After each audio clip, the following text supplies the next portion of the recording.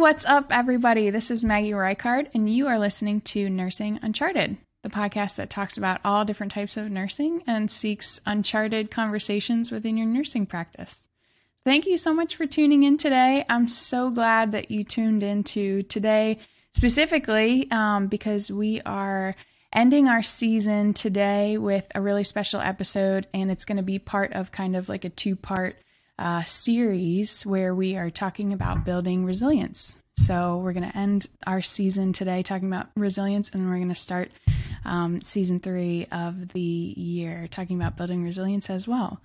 And I don't know how long this episode is going to be, because I think we could have a whole podcast on talking about building resilience. It's a topic that is long overdue on our podcast here, and something that we all need to learn, how to build in order to stay healthy and keep us in this profession.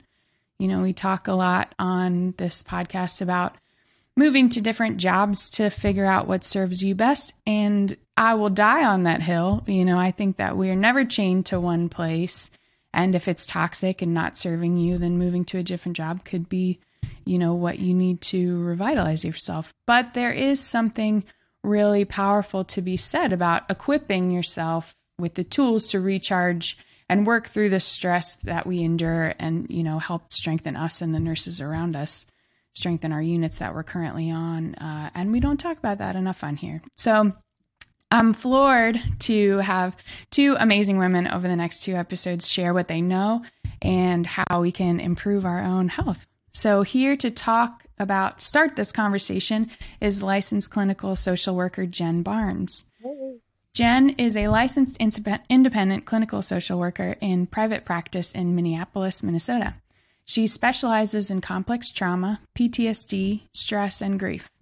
As the daughter and sister of nurses, she has a passion for empowering nurses to build resilience. She's worked with nurses one-on-one, hoping to expand her reach to a larger community of nurses. In 2021, she completed the Dare to Lead certificate program in order to more effectively address organizational challenges in healthcare. More recently, she spoke at the American Association of Critical Care Nurses 2022 NTI conference on building resilience in nursing, which is where I met her. And we had great conversations about building resilience in the hospital, and I couldn't wait to have her on the show. So Jen, welcome to the show. Yay. Hi, Maggie. Thank you for having me. It's such an honor to be here. Yeah, absolutely. I remember we met just kind of, randomly at the expo. Totally randomly. And, we just started chatting, and you're like, yeah, I'm working with nurses on building resilience. I just did a talk, and I was like, this is a golden ticket for me. I need to have her on the podcast, because so many people, nobody knows how to, work on themselves. It's just not something that we're taught, I feel like. No one's taught that. And my understanding is nursing school doesn't really go over it the way social work school does. Yeah. Oh, yeah. I'm sure. I mean, There's so much, it's all clinical based, it's all like, these are thinking about equipping yourself and strengthening yourself is just not something that we think about, or maybe now I wonder if like COVID had kind of had that like effect on nursing schools. That'd be interesting to ask. Yeah. I do have a old high school friend who's a professor in a local university here, and she was talking about having me speak because they are working on that a little more now in nursing school, at least at that university. So you never know. Maybe things are shifting to help support nurses more. Yeah, right. I think that, it's something that we can't blindside nurses that are coming into this profession where everybody's leaving. Right. It's right. Yeah. Well, and two, I think it's important to name that, yes, the systems are broken.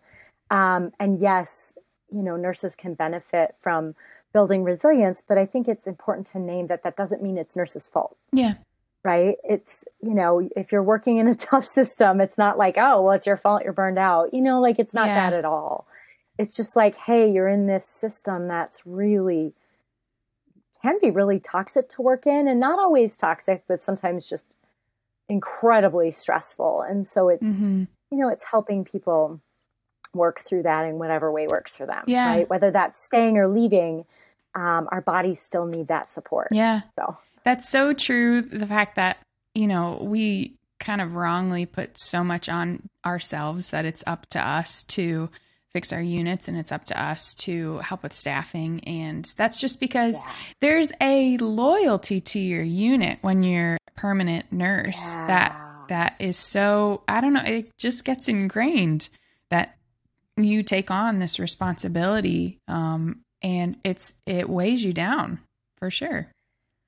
Yeah, it sounds like in some ways it could be really special and cool, at least what I witnessed with my mom and sister. But on the other hand, I never thought about that, how it would then, I don't want to use the word trap you, but make you feel more obligation to wade through something that may or may not be fixable.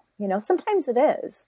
Sometimes it's something you can cope with, and sometimes it's like, no, and then that makes for some really hard goodbyes. Yeah. I know the first job that I left was the hardest job to leave for sure. I mean, I was there, I think I was only there, 2.5 years, but, I was going to travel, but I put so many eggs in that basket, and I put so much emphasis on bettering that unit and, being a leader on that unit and precepting people. And, you think, what's going to happen when I'm gone? Are they going to be okay? It's just, and then after that, I became a traveler where I left every 3 months, and I feel like I kind of left that, that mentality.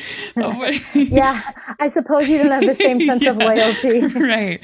But I think now that I'm in a permanent position and I've been here for a year now, I think I have a little bit more of a healthier boundary in that way. Like, I want to help the unit, but I'm not going to pick up extra shifts all the time, or, just kind of, I think traveling kind of helped bridge that gap in that way. I really like that, Maggie. One of the things, certainly growing up with a nurse, but then also, my sister's a nurse, my mom's friends are nurses. And one of the things that I witnessed, and this isn't just nurses, this is a lot of women, but especially women in healthcare. But it seems to fall heavy on nurses. I'm not sure, if it's that you're just born caring types, or there's something about you that was ingrained that you always have to put others first. Yeah. But, it's interesting that you use that word boundaries, because, what I've noticed with the nurses I work one-on-one with, and what I've heard from the nurses I know more personally, is that they'll just keep asking. They'll keep asking because they have slots to fill. They have patients to be cared for. Yeah. They're not thinking like, oh, is Maggie, how's her stress level? Should I ask her to fill this shift? Yeah. Or, maybe her stress, and so it sucks, but it's really up, I'm glad you see it. It's really up to you to say, I can't. And that can be heartbreaking, I would think, sometimes. It really is. I remember, one job when you would just get constant texts like, we're short, if anybody can pick up, and you always have that little bit of should I? And it's then you have to bargain between what do you need, and that the unit is suffering, and you're choosing yourself over. It's a difficult thing to do for, maybe it's just a nursing, we don't put ourselves first. We put everybody else first. That's just kind of what we're there to serve. You're there, there's this idea in nursing that you're there to serve others, and, there's no emphasis and no room to kind of just serve yourself in that moment. And it's okay to be like, no, I can't do that. Do you think that narrative is changing at all around because what we know is when people don't put themselves first, especially nurses, there can be consequences for that actually when nurses aren't caring for themselves. Like errors, and that's not the nurse's fault, right? There's all this pressure, right? But kind of in the larger community, if anyone follows Brene Brown or, Glennon Doyle or anyone like that, Yeah. There are a lot of conversations, and a lot of Brené's research is like, the most compassionate people are the most boundary conscious people, because then you don't end up building up resentment. Or when you say yes when you mean yes and no when you mean no, then you're able to fully be present when you're saying yes. And instead of being resentful and saying, all right, sure, you know, and I just wonder if that narrative is slipping into the nursing profession at all, or because that's something I'm trying to like make sure is shifting into the nursing profession. Because I just see how it gets taken advantage of, that you're all so kind and caring, you know? Yeah. I think that it's because of conversations like this that it's starting to shift. I honestly do, because that's cool. There is so much more talk, I think, now, and everybody has more of an interest in understanding themselves and like looking introspectively, I think, as a culture. Yeah. You know, like our new generation, that's more of something, you know, that we're interested in. And I think that it is becoming more, you know, I mean, we're certainly seeing so much of a riff there, where you're hearing things from Brene Brown or these other influencers like telling you to take care of yourself, and then you're met with this job that's, you know, constantly just pulling things from you. So I think there is like something's got to give, you know. Right. Well, it's the whole, you can't serve from an empty cup, right? Like, and it's just really hard. And I mean, if you're depleted and exhausted, first of all, it's really hard to be compassionate. I don't know about you, but I was telling you earlier, I took today off because as soon as I notice, I'm like, oh, maybe I'll have some no-shows. I'm like, oh, but I love my clients. So if I'm hoping for no-shows, that means I need a break. Like, because it's not their fault that I want them to not. Right. That's so. Like, sorry, clients, if you're listening. That's such a great thing to like be aware in yourself. Like, I am not going to serve other people well today. You know, like that's something that's okay to identify and be, you know, make that decision to, you know, not go into work that day. Like some people, it's okay to have like a mental health day. It's so okay and needed. Yeah. You know, and the stakes are, I don't want to say higher for nurses, but kind of in some ways they are. Like if I make a mistake, sure, well, I mean, if someone's suicidal, that's different. But like most of my therapy clients, if I make a mistake or I'm maybe not quite as compassionate as usual, it's not great for them, but it's not going to like risk their life. Whereas like with nurses, if you're exhausted and overworked and just not able to offer care, then it's like the stakes are so high, like with a medical error. I mean, at least that's what it looks like from where I sit. I don't know. Sometimes you're working with people in the worst times of their lives, and they are depressed and negative energy just pulling out of them and irritable. And sometimes, so the other day I had, I was working with somebody that, he had a lot going on. He had, I think, infections, kind of all little pockets of infections, and they kept like coming up, and he was on a bunch of antibiotics, and he had been in the hospital for a really long time, like over a month. And, you know, we were supposed to go for a CT scan that night, and I got nothing about his headspace in report. You know, I didn't. We were like, okay, we're going for a CT scan. It was me and my orientee. And we walk in, and he is in such a negative headspace. He was like, I want to go home and die. He was like, I don't want to do this anymore. I don't want to like have the CT scan. And I think I was in a good place that day to be able to be there for him in that moment, to be able to sit and listen. He also couldn't talk. So he could only mouth.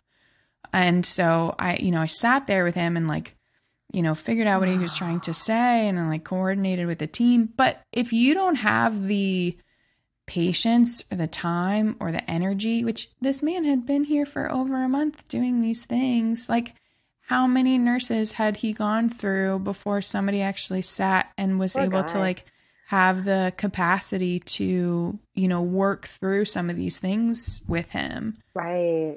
And it just goes to, you know, and I may have not a different day if I was really burned out. Like, I may not have been able to like sit down and really talk through all of those things with him. And I think ultimately we ended up having a conversation with the team about goals of care and like what he really wants out of this. That's so beautiful.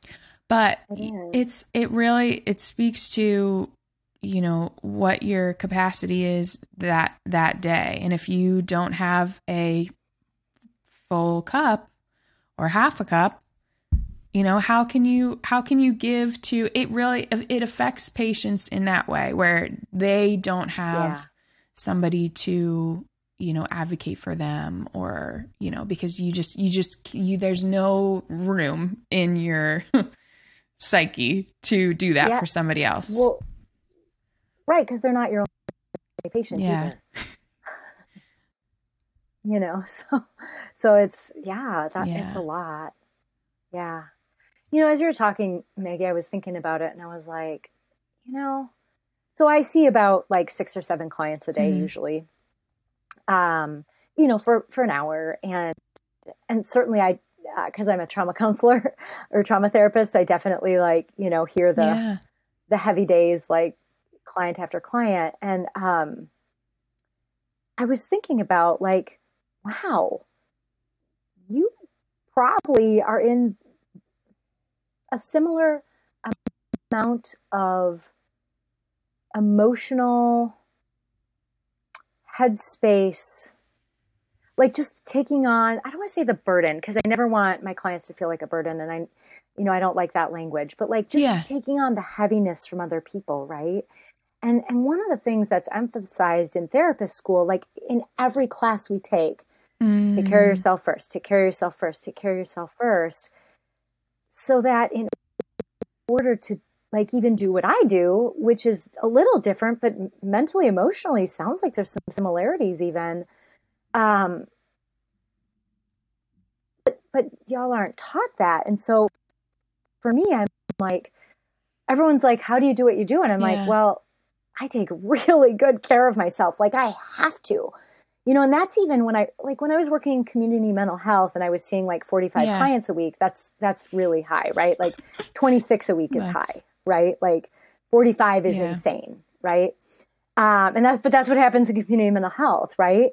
And so I kind of liken that to like COVID, and I'm just thinking about like the only thing that got me through that was my self-care routine. You know, and it's just not, it's something that nurses aren't taught. And in fact, it's, you know, it's not reinforced in your workplaces to do that. You know, like I once got yelled at by a supervisor. He's like, this was at a different place that was healthier. He's like, oh, you know what? You saw 6 clients back to back today. That's not okay. You need to have more space in between. And I was like, what? Because I had just come from that other place. But like, I'm sure the nurses are rolling their eyes. They're like, oh, must be nice, you know? But like, seriously, like that was the only workplace I've ever had that's done that. And I just, you know, I think about that. It's really refreshing to, you know, have workplaces that are, you know, understanding of just like implementing little practices like that, little, you know, cultural things, because you don't know what an environment is like until you like move into a healthier environment. Like my, the job that I'm in now, we have a 45-minute lunch break, and normally we have 30. Normally at every other job, it's been 30. Lovely. But the manager was like, well, most of the time nobody takes a 15-minute break, so just put it in with the lunch break, and it's 45 minutes. Got it. And I eat like a hyena. I mean, I've been trained to eat like in 15 minutes. But it's been so nice to be able to like eat and then have that extra time to just sit and not worry, that I have to be anywhere else, or, it just, or just even go outside and go for a walk. Yeah. I mean, I never do that, but if you're allowed to leave. I don't. I should, but I could. I'm not telling you what to do. I'm just saying there's options, right? Yeah, you absolutely could. And it just gives you, gives you options, gives you, you could stretch, you could, in that time, you could just be in silence or be on your phone or listening to music, just to give you that extra, space. It's great. So what are some tools, what are some types of practices that we can implement in our daily lives to prevent, to build our resilience? We'll be right back to our interview. Grab a cup of coffee, but don't go anywhere, because we want to talk to you about our podcast partner, American Mobile. No matter your specialty, American Mobile has endless travel nursing opportunities. With the largest clinical team of all staffing agencies, American Mobile is ready to support you in achieving your career goals. To learn more about the benefits of American Mobile, like higher earning potential, premium health coverage, and 401k matching, make sure to visit AmericanMobile.com to speak with a recruiter. Again, visit AmericanMobile.com to discover your next travel nursing adventure. Now, back to the show. Well, so the first thing I should talk about, actually, Maggie, just real quick, just to backtrack from that, because that's important. But what's also important and kind of primary, what happens is when we have the level of stress that nurses have now, and like I had when I was working in community mental health, we often are in our fight or flight response, right? We get triggered into our fight or flight response. And so you'll feel, and that can, this may be a little brief A&P review. So for nurses who just had it, hang in there, but, but it has been a while, when that fight or flight response kicks in, there's a perceived threat, right? Yeah. And our bodies don't know the difference between a tiger chasing us and a grumpy patient. Mm-hmm. Right? Yeah. And I'm not talking about the violent patient. Like, that's more like the tiger. But the endorphin, like the cortisol, adrenaline, and noradrenaline still comes into the body. Mm-hmm. And so that energy was created to give us enough to be able to fight or flee. Right. Mm-hmm. And then, continuing with the review, so I just get it out of the way. If it's like, oh yeah, there's no way I'm going to be able to get out of this dangerous situation, then we shut down. Mm-hmm. Much like a gazelle being chased like a cheetah, you'll see them, if you ever watch it, it's really sad actually, but they realize they're not going to be able to outrun the cheetah. Yeah. So they fall over and play dead is what it's called in the animal kingdom. Mm-hmm. And when they go into that shutdown mode, which is called the dorsal vagal response, okay. Emotional pain, physical pain, all those things are numbed out. Yeah. So that shutdown response is a place of numbing, depression, disconnect, dissociation, things like that, right? Not feeling in your body. Mm-hmm. And what happens a lot when we're chronically stressed is people end up, especially traumatic stress, which I think it's fair to say most nurses have really had exposure to a lot of traumatic stress in the last 2.5 years. Absolutely. At least then. Yeah. So then what happens is in that chronic state of traumatic stress, you're bouncing back and forth between the two. Hyperarousal, hypoarousal, fight or flight, shutdown, fight or flight, shutdown. Yeah. And so that's why you'll see the at work or feel it. And then the collapsing on the couch when you get home. Yeah. Oh my God. That's and then so true. It's so true.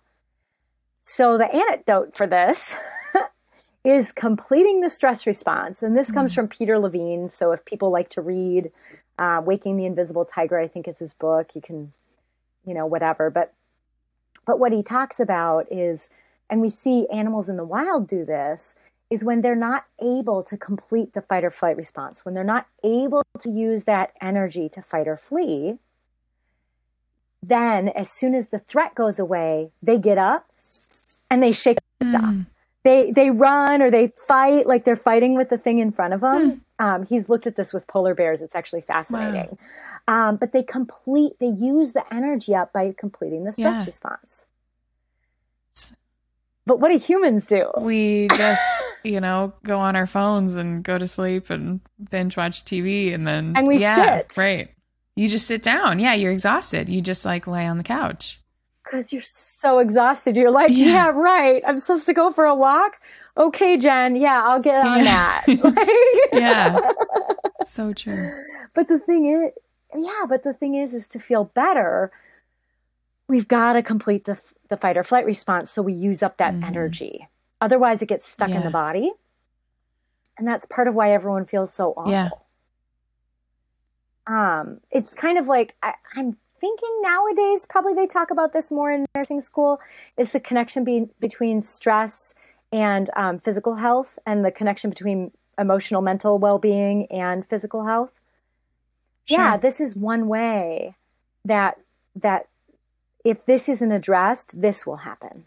Like mental health issues aren't addressed, or if just even the stress isn't dealt with, then medical problems will start to happen. Or, backaches, stomach aches, IBS, sometimes even cancer if it's long enough. Yeah. There's a book called The Body Keeps Score. Yep, by Bessel van der Kolk. Oh, yeah. Yes. Yeah. Was, just mind-blowing to be like, your body remembers. Your body remembers all of the stressors, and if you don't release it, it can turn into inflammatory, diseases. It's absolutely what happens. Autoimmune conditions for sure. Lots of them. And so the cool thing is there's ways that aren't hard and not profound actually, that can complete that stress response. So movement is the first one, right? Because that's what the energy's for. Yeah. And so 30 minutes a day is ideal. So I realize there's some people going, oh my gosh, no way, I could never do that. I'm not suggesting people start 30 minutes tomorrow, right? Anytime we start a new habit, we want to go nice and slow, and there's ways to do that, right? And that's something I talk a lot about in the work I do with people. But 30 minutes a day of movement, if that isn't accessible for whatever reason, and let me back up, over and above what you do at work. Right. Yeah. Right. Other than the craziness at work for the 12 hours, something else. It could be being really diligent about getting your 15-minute break. Yeah. And going for a 15-minute. I used to do that when I worked at community mental health. I would go for a walk just around the building. Yeah. And it was seriously 2-minute walk. Yeah. But it was just enough to get me moving. Yeah. Right? Between clients, right? Or I'm thinking of nurses at a hospital, for example. Let's say you have a really stressful patient, and there's some tools I can share too to shake that off. Yeah. One thing you could do is take an extra lap around the nursing station. Yeah. Right? Because it's usually a little circle. Right. The unit's like a circle. So take a little lap, and if anyone's like, what the hell are you doing? Oh, sorry. What the heck are you doing? You can be like, oh, I'm taking care of myself. You should join me. Come on a walk with me. Or you could if you have the ability to park in a different location or something. And just walk a little farther to and from work. Yeah. Right? Like a 15-minute walk in, a 15-minute walk out. Bam, there's your half hour. Yeah. Implement it somehow that works for you. You're probably already doing it in some fashion. You could just modify it a little bit. Right. And just be really intentional about it so that walk into work isn't like, oh my God, I'm late. Because then there you go.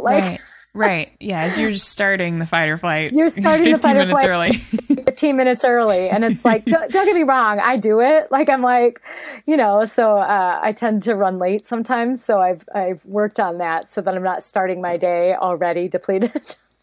There was one travel assignment I had where I had a commute of about an hour. And I was dreading it. I was like, oh, this is going to be the worst, because I normally, at all my other travel assignments, I'd be like, I want to be right next to hospital, or, just 20 minutes is my max. But I really ended up really liking that time because it was time that I could slow down.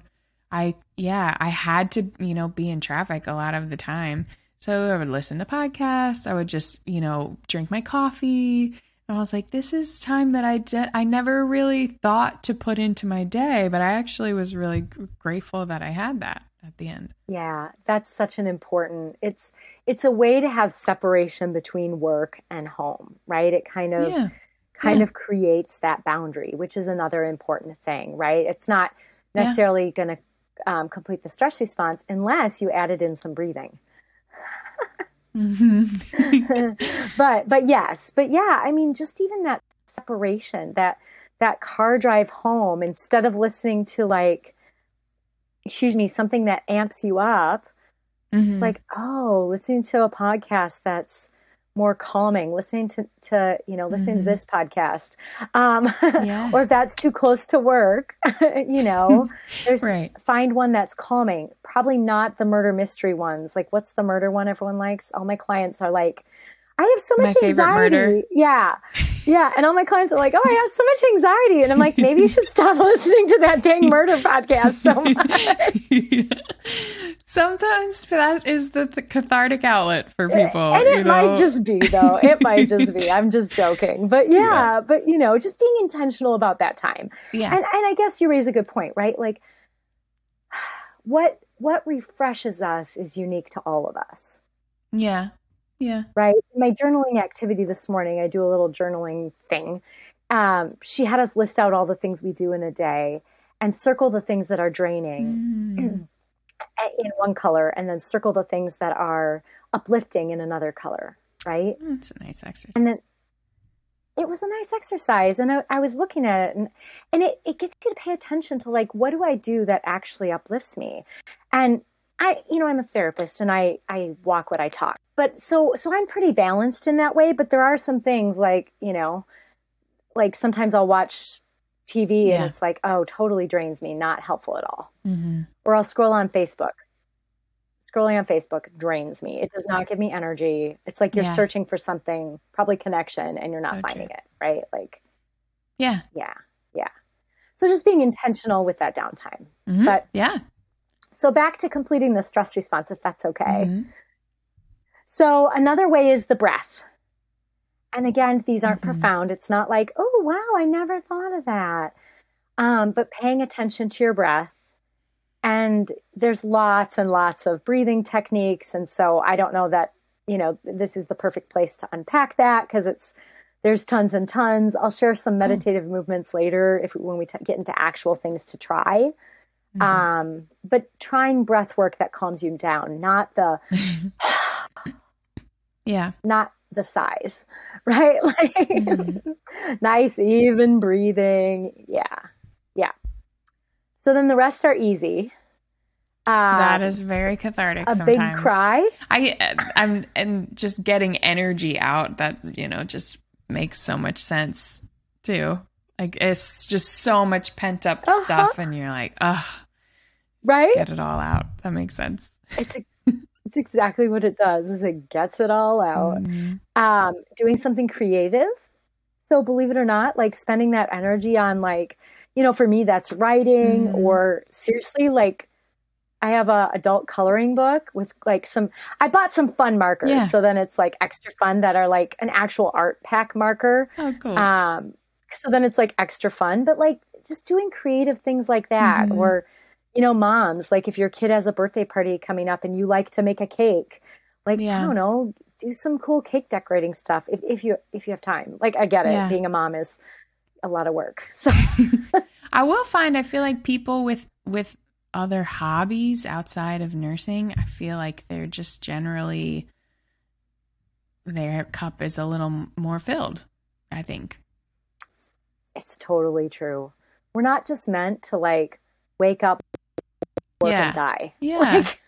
Right. I remember, just thinking back from my own experience when I had less hobbies and all I was doing was going to and from work. That's when it was the most draining. Like in COVID, when nobody could do anything except for, maybe occasionally go on walks. And even in the beginning of COVID, we were like, is this okay? You know, like, are we allowed to go outside? Yeah, right. And all that we were doing was going to work and coming home and doing nothing, being on the couch, watching TV, and then going back. It was miserable.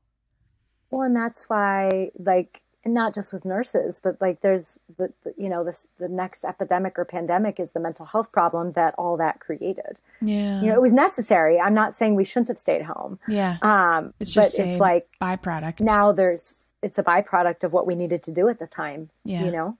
Right.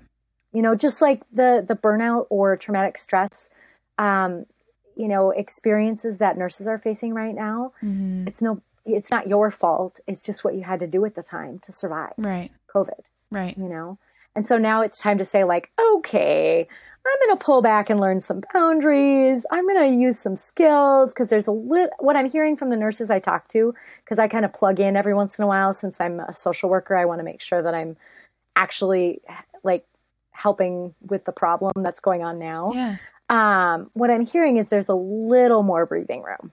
Mm-hmm. Than there was a year and a half ago. Yeah, I would say that. Yeah. There's a little there's less COVID in the ICU. There's less COVID patients. Yeah. I think that acute care is still, you know, they still are getting, you know, I can't speak to that anymore, but you know, there's definitely, things are kind of more trying to get back into a new normal, like a new normal routine. Yep. Yeah. Mm-hmm. And why not create the new normal with like tools that are going to help you? If you want to stay a nurse, stay a nurse. And it doesn't mean stay a nurse in your current environment if it's toxic. I'll die on that mm-hmm. hill too, Maggie, like right there with you. Like I left that community mental health agency. I was like, oh no, I'm out of here. Like absolutely not. This is toxic. Yeah. You know?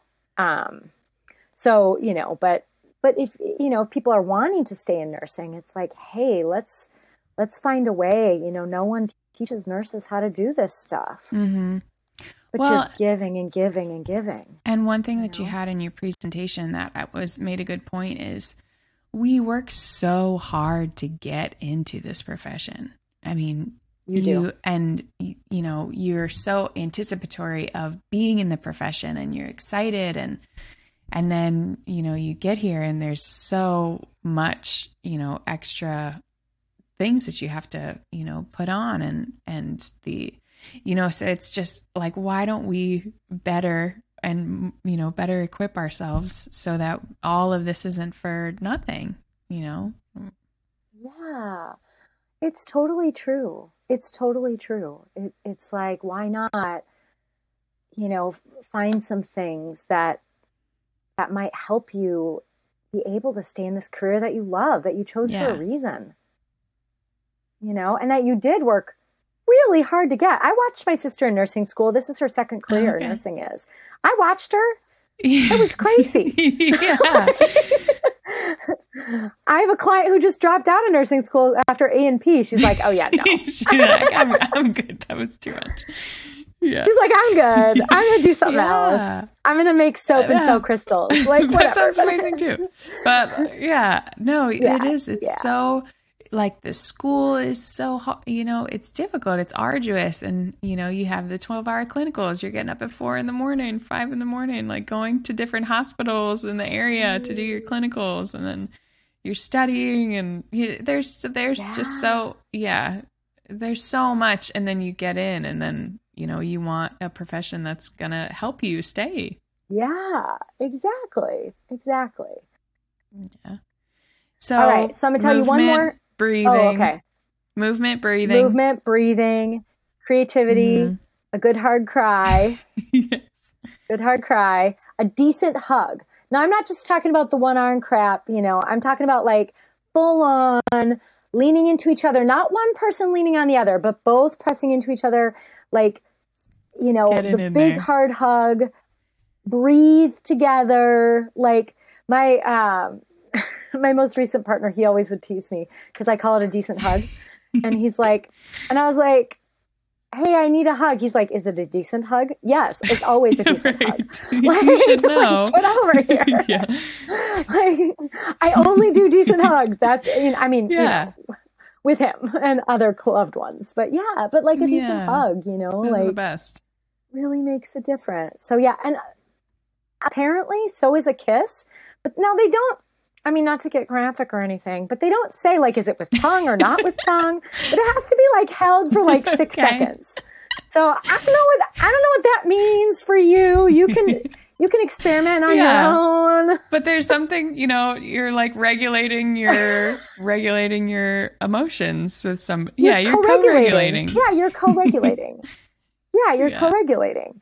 And that's the other thing, a conversation with a supportive loved one, especially someone who's able to hold a calmer space. Yeah.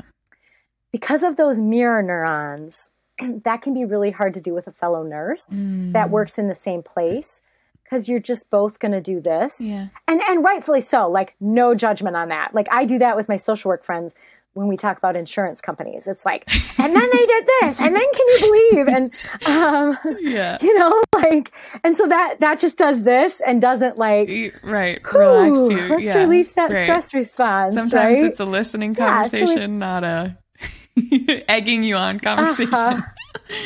Not an egging you on conversation. And you know, you raise a good point. One of the things that I found really helpful for people who have someone to listen, a supportive loved one, sometimes like expressing what we need. Like, hey, you know what? I had a really rough day. Are you in a good headspace to just listen and be supportive and not give me advice? Like, are you in a place to be able to do that? And if they're like, no, then for me, I would call my mom when she was still around, like, you know, but like, it's that to make sure those needs are being met. So it's not just one more like, you know, you're trying to share with someone and they're like, why don't you just do this? And you're like, great, now no one understands, right? So instead of doing that, you can like ask for what you need, right? Just understanding what you need and letting people know it's okay to let other people know. It's totally true. It's totally true. Okay. So those are the things to help complete the fight or flight response. Okay. Then like that we need to do every day, like seriously every day. Yeah. And get creative with it. Like, you know, whatever. But then once we've done that, it can help if we know how to calm our bodies. Like when we get activated or when we feel shut down, right? Mm-hmm. And so these are some of those tools you talked about, right? The shutdown response, when we're in the shutdown response, because that is a response of immobilization to protect ourselves, right? Mm-hmm. We freeze to protect ourselves. Right. Any kind of movement at all, even visualizing movement will help us. So when you get home from work and you're collapsed on the couch and you're like, yeah, right, I'm going for a walk. First of all, if you have a dog, even just take them around the block. That'd be great. Yeah. But if you don't, even visualizing movement or looking out your window, like look out your window, breathe in the trees or whatever's there, or visualize going for a walk. That can be enough to start to get you unstuck. Okay. You know, and then hopefully you can start moving, right? That's a really great, I totally, in more ways than one, I feel like I freeze in, you know, situations, and that's a really great thing to think about. Like just moving can kind of get you out of that frozen space. Just, walking around a little bit, getting up. It's totally true. And if you can't get yourself to get up, then visualize movement. One of the things that I would do when I worked in that community mental health agency with all those clients is there was a downstairs waiting room just 20 feet from my office, but there was an upstairs waiting room. And so I asked all my clients to wait in the upstairs waiting room because then I had to walk up the stairs to go get them and come back down. Just a little thing in the middle. Just a little thing in the middle. You know, it was just enough movement. The other time that nurses move all day is you have to wash your hands between patients, right? Mm-hmm. I think you do. I'm assuming. I mean, you know, so what I would do is I would go to the bathroom between clients because, you know, when you're a therapist, you can't go to the bathroom in the middle. Like just like a nurse, like if you're doing a procedure, you're not like, hold on, gotta go to the bathroom. Like, they're not going to wait for Nurse Maggie. They're going to be like, right. Hold it. So I would often go to the bathroom between patients, and as I washed my hands, that's movement, but I would be intentional about it. Like I was washing off the stress of the last client and cleansing myself of whatever I took on from them. And just that, it's like, that's not any extra time. That's not just being intentional with your time. Yeah, it's not any extra time. And time being the thing I hear nurses don't have a lot of. So it's like, you know, those are a couple of things you can do that, like that extra lap around. Not if someone's coding, right? Like, like not going to take a walk. There's times when you're not going to take a little extra walk around the nurse's station, like, you know, obviously. But like for those times, like it'll take you 15 extra seconds to walk around, at least in the ICU when I've been in ICUs. And seen what that looks like, right? I mean, like when I've had family in the ICU, you know. I think that we have no time. Right. But at the same time, I think there are pockets where we could be more intentional about the time that we have. Right. And I think the thing that's important to remember is that when we don't take those breaks, we're less focused. We're way less focused. And so then we're not being as effective. Yeah. And so it takes us longer to do things. And there is so much data on that. Yeah. But like, oh my gosh, it's so true. It's so true. Just even that little break, you know, and this is going to be probably annoying to nurses, but like, so I'm in private practice, right?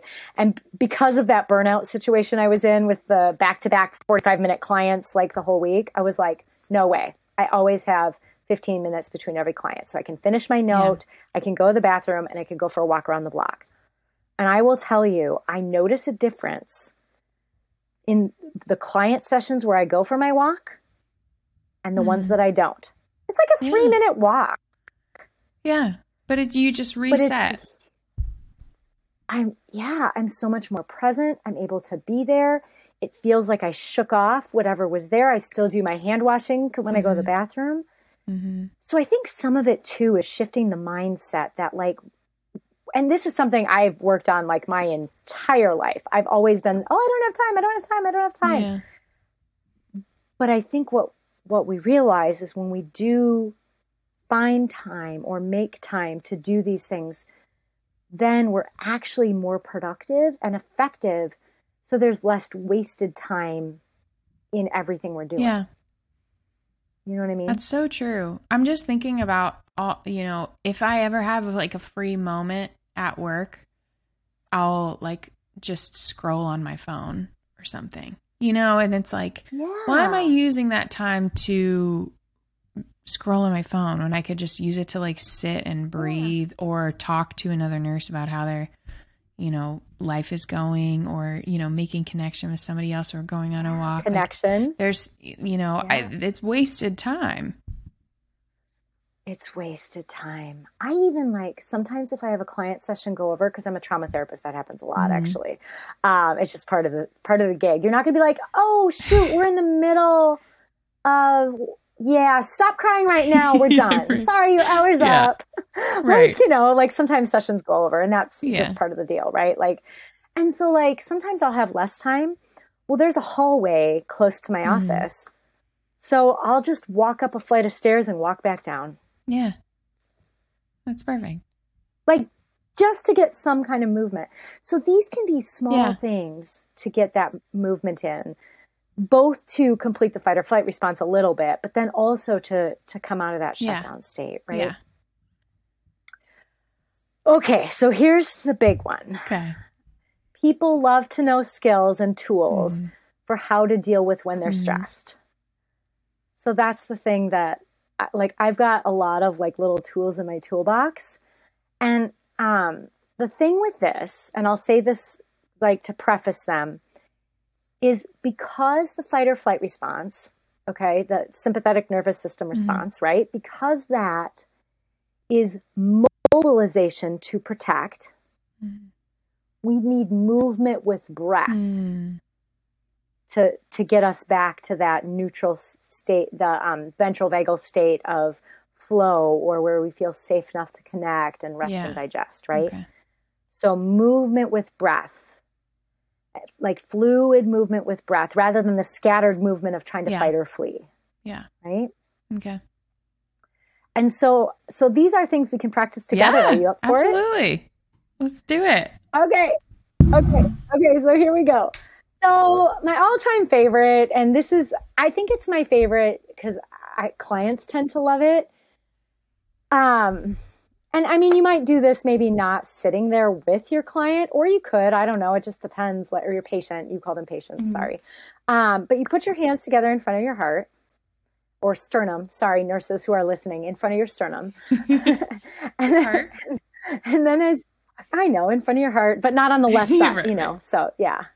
Your xiphoid process. All right, so your xiphoid process. Yeah. A little low, but yes. Okay. All right, so as you inhale, reach your arms up overhead. And as you exhale, bring your arms down and around and back by your sides, back to center. Inhale, reach your arms up overhead. Exhale, bring your arms down, around by your sides and back to center. Nurses listening, I hope you're doing this too. Inhale, reach your arms all the way up overhead. Exhale, release, bring your arms back, down and around and back to center. And then you can keep going as you like, or you can just stop and notice your breath, or you can rest your hands in your lap. Yeah. Yeah, how was that? It feels great. It feels great to just take that moment and, give it back to yourself. Yeah. Yeah, and that's a way, like, let's say after that patient that you talked about that was just in a tough headspace, that took like what, a minute? Less two than at that. most? Oh, that was like 20 seconds. Less than that. Takes no time at all. Taking that time to just do that. Something like that is so easy, like a 20-second thing like that. It's so easy to implement in large groups like huddle, or like, I was going to say you could totally do that in your huddle. Yeah.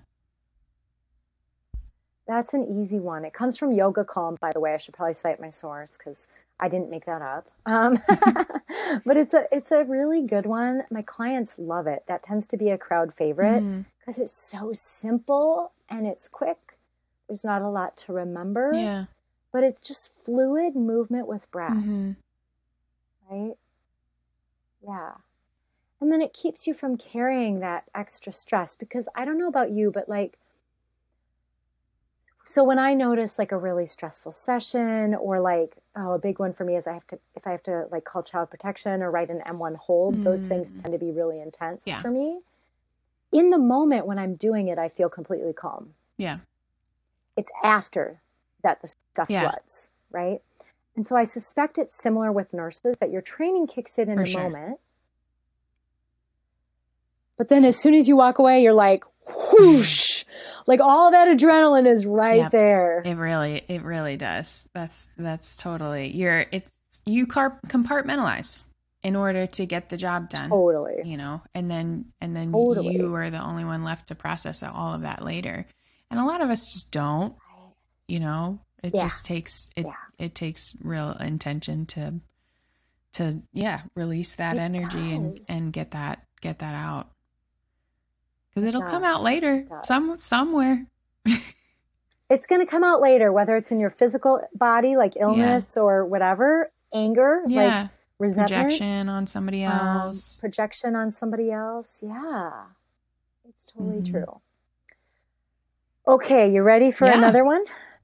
This one, I don't know that this is necessarily like movement with breath so much, but I heard you say shake it off. And this one is, I wasn't going to share this one, but I'm like, oh yeah, I should totally share the calmness mudra.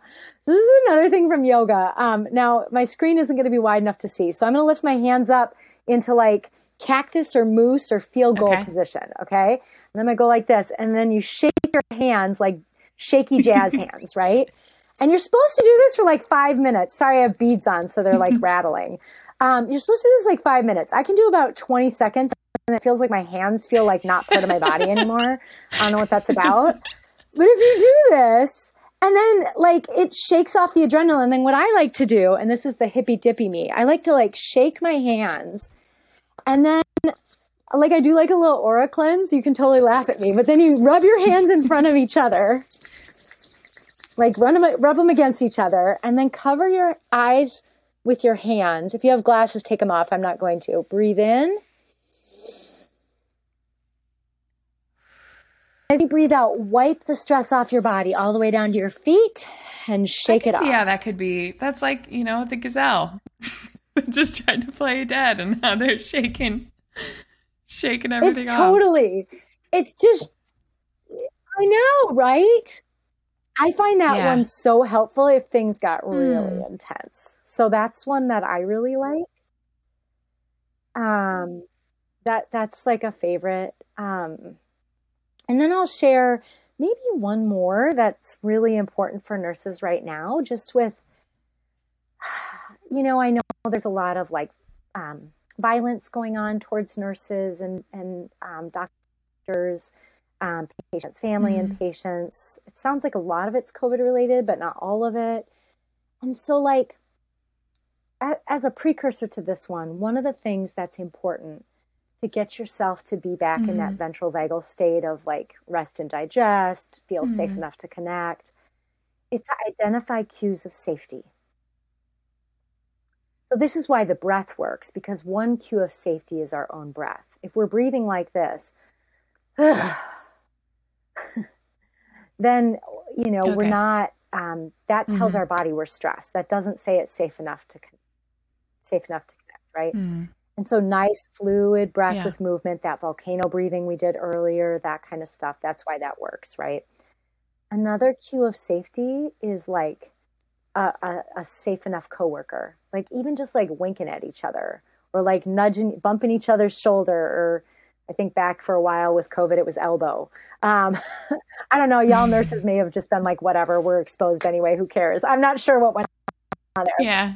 But like just even sometimes like bumping, like just that cue of safety, like we're in this together. I'm not alone. There's another human. Yeah.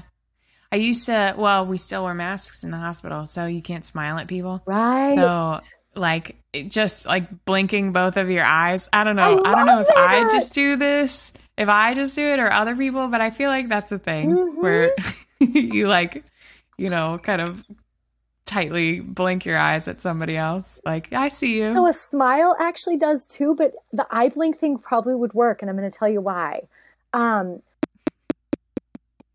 Think about the ventral vagal response, right? It's the front side of the vagus nerve, and it connects up through the heart, through the muscles of the face, by the side of the mouth, and especially by the side of the eyes, as well as into the middle ear. Okay. So the ventral vagal response, but when we smile, including with like a true smile, you're using the side of your eyes, right? Your crow's feet, if you're my age. But seriously though, so like I bet that blinking might be like, that might even do it. I mean, it sort of makes me feel like a little, just. Well, first of all, it's connection, but then also like the physical act of it, I bet even does something for you too. Yeah. Well, good. I love it, Maggie. That's fantastic. Doing something I didn't even know. That's fantastic. Yeah, that's so great. Our bodies are so wise. Like we know so much. Yeah. More than we give ourselves credit for, right? Yeah, we're doing things all the time that we don't know that we're doing. We're doing that, right? That we don't know that we're doing. That would really help us. All right, so I got one more that is huddle worthy or short break worthy.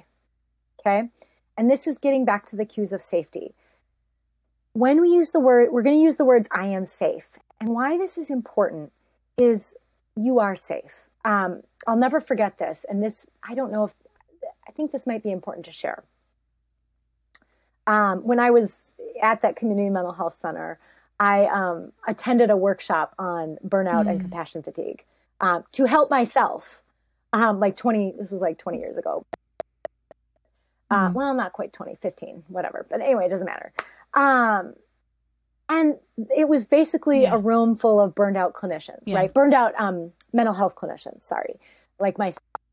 And the speaker was like, okay, raise your hand if you think you're safe, if you think you're 100% safe. One person raised their hand. Yeah. Right? Because our nervous systems were like chronic fight or flight response. Yeah. Because when you're in your chronic fight or flight response, you're always waiting for the other shoe to drop. You're like, well, I mean, at any minute, someone could come in and hurt us. And he was like, no, in this moment, are you safe? Well, yeah, because nothing's happening right now. And here's a little tip. Yeah. The only moments that you're not safe in are ones that you don't usually have awareness that you're not safe in. You're safe right now. Right. You're probably never in but probability wise, you're never in situations where you're not safe. Most of the time your body is safe. Yeah. Yeah. Or at least able to, most of the time you are. I mean, certainly if you're a domestic violence survivor or, being abused, there's certainly that. But like for the average person, like most of the time, it's that we're afraid of something happening, right? And that fear goes up when we're chronically in our fight or flight response, right? So these words, I am safe, are really important to remind us that in this moment, we are safe. I'm sure that's really good to like reaffirm, when you're just in a state of anxiety or, if you're like in the morning, if you're coming in and you're anticipating how the day is going to be and you're just in your own head. So there's actually these meditative movements. I'm going to share a meditative movement with those words. Meditative movements, I need to say, it was developed by Ellie Peterson in Chanhassen, Minnesota. It's been studied at the University of Minnesota and shown to decrease anxiety, depression, and improve emotional well-being. So these are really awesome. The extra cool thing about this is so cool. There's a woman, I think her last name is Cortez. I think it's Mel Cortez.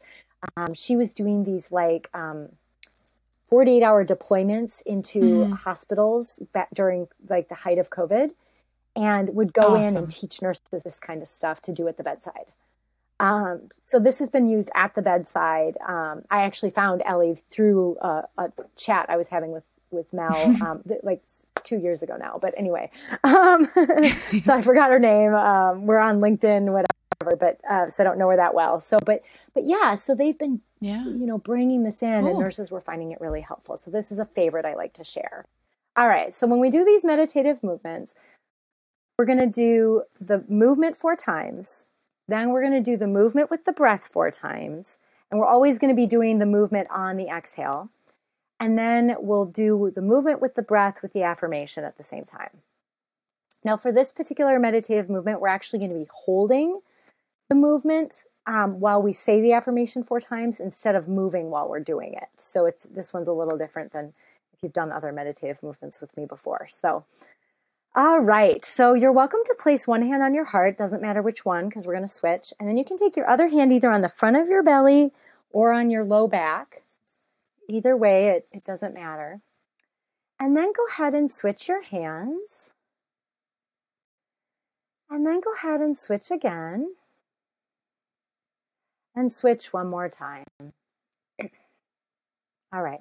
This time, take a full breath in. As you exhale, switch your hands.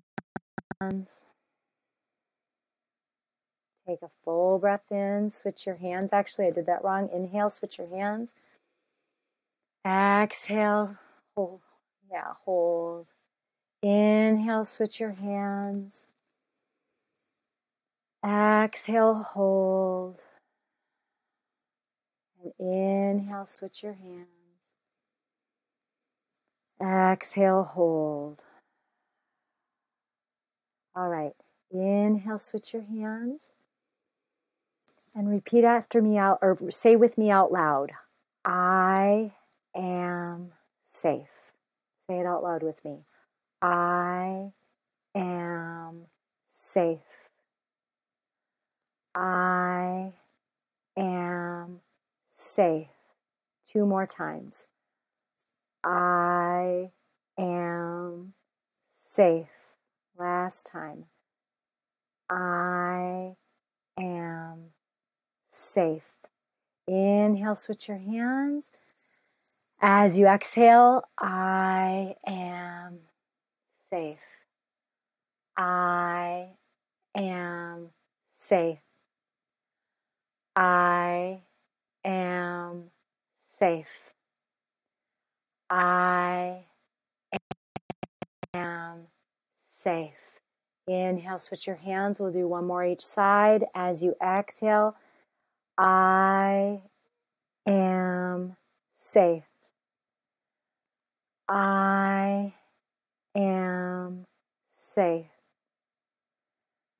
I am safe. I am safe. Inhale, switch your hands one more time. Exhale, I am safe. I am safe. I am safe. I am safe. Release your hands, place them in your lap. You're welcome to just notice your breath, notice how you feel. Yeah. I can see how the repetition gets you into that space eventually. It does. At first you're just saying it, and then you kind of become more intentional with it after, going like 3-4 rounds. Exactly. It's a lovely practice. It's really helpful and something you can do in a huddle or something you can do quick between patients. And that one takes like a little long, breathing for sure, but not that much longer. Yeah. Especially when you're doing it by yourself. Yeah. Right?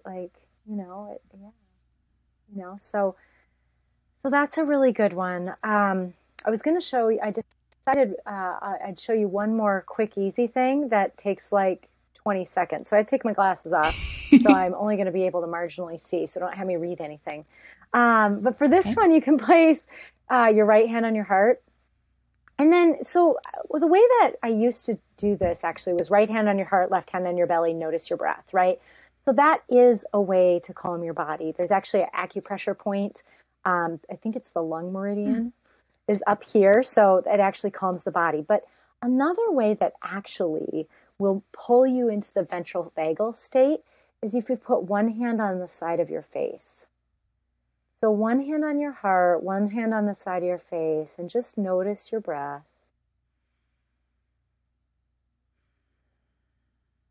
Yeah. Just let your breath settle.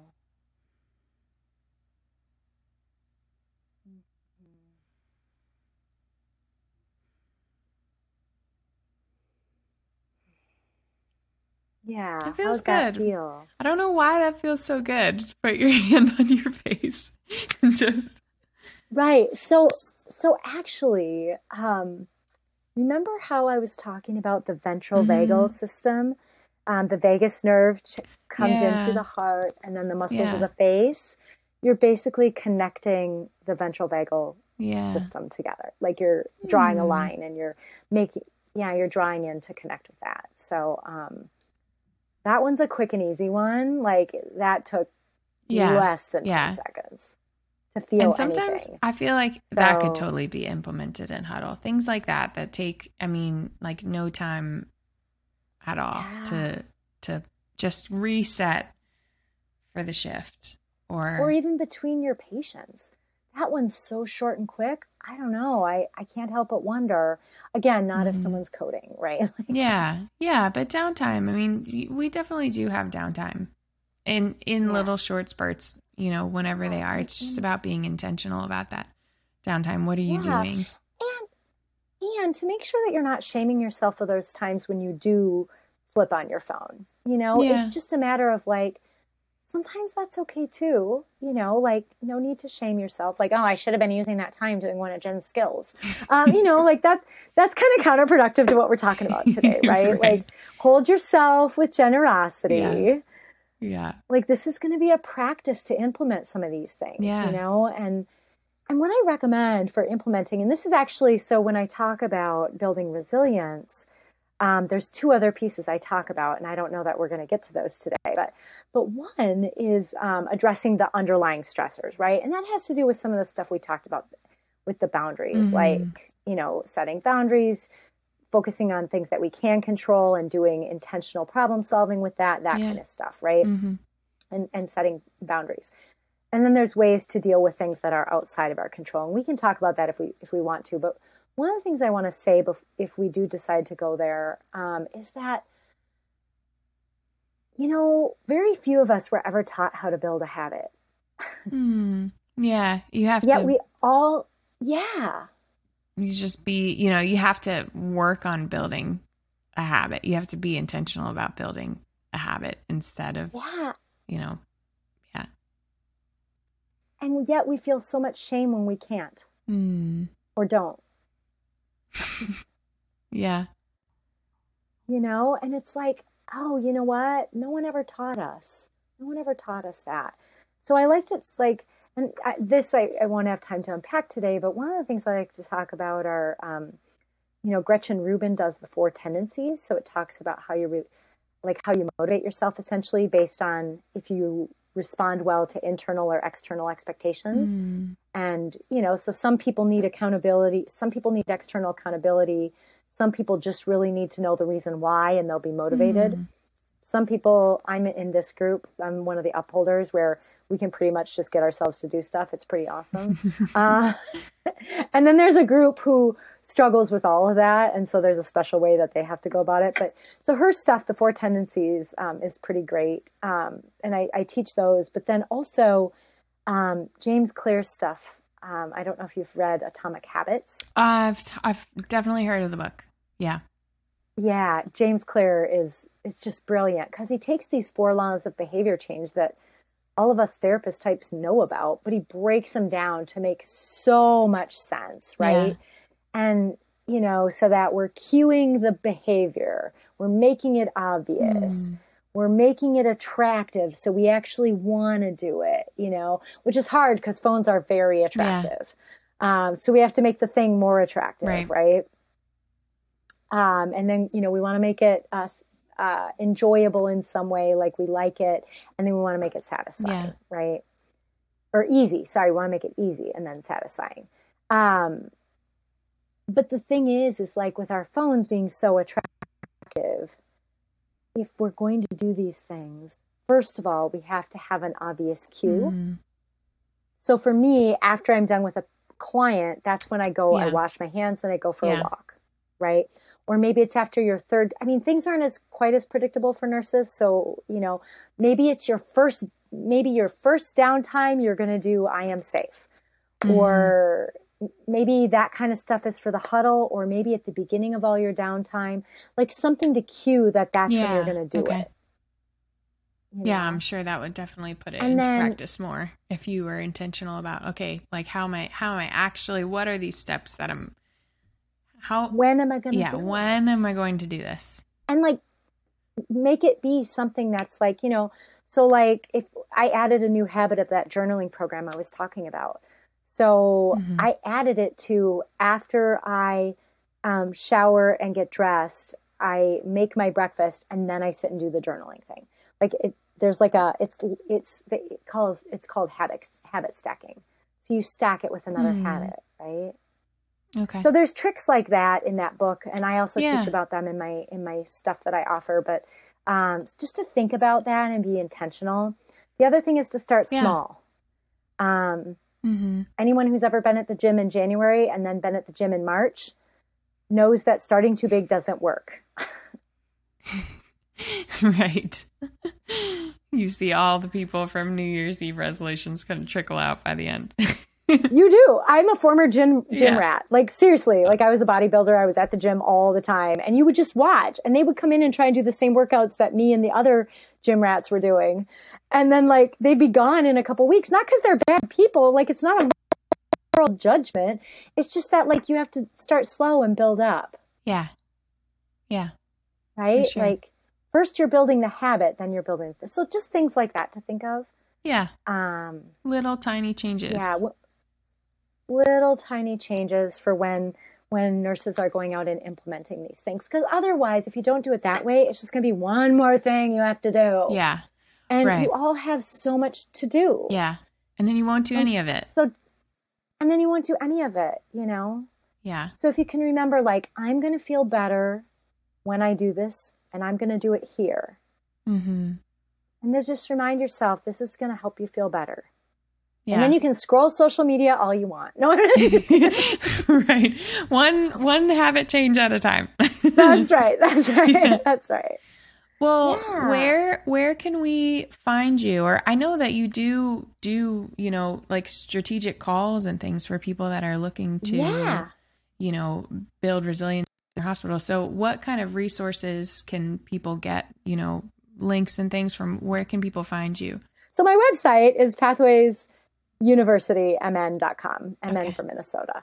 And on there you can book a strategy call, but I'm also, so Maggie, I'm really excited. I'm going to do like hopefully going to do a workshop here coming up, like a little mini workshop, just on some of this stuff. And then for people who find benefit from that and want to work with me more, I'm actually going to beta launch a new version of my, my Building Resilience in Nursing program that I have. I'm kind of excited to do like kind of tweak it a little bit after some of my experiences with nurses more recently. And so for people who want to be on the beta launch, just keep looking at my website.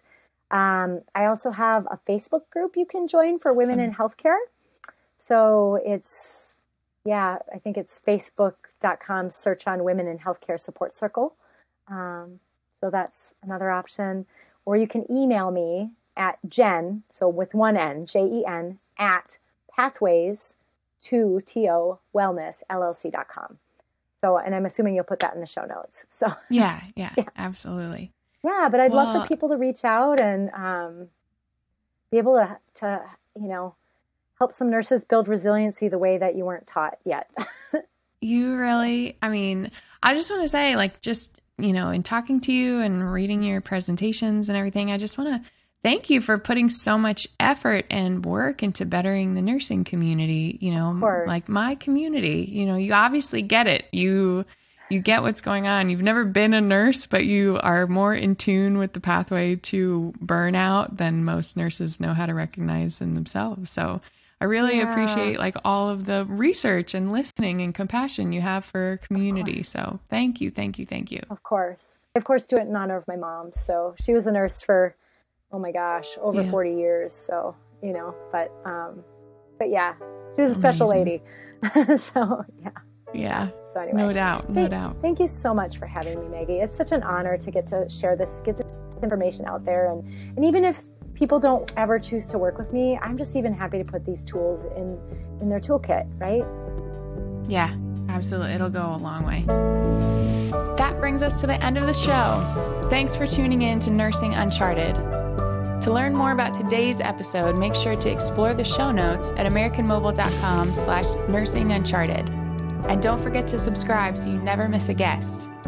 If you're a nurse interested in traveling, visit americanmobile.com to explore the largest database of travel nursing jobs in the industry and the amazing benefits that American Mobile has to offer. Also, a special thanks to producer Jonathan Carey, assistant producers Katie Schraubin and Sam McKay, and Aiden Dykes for the music and editing. Until next time, take care of yourself.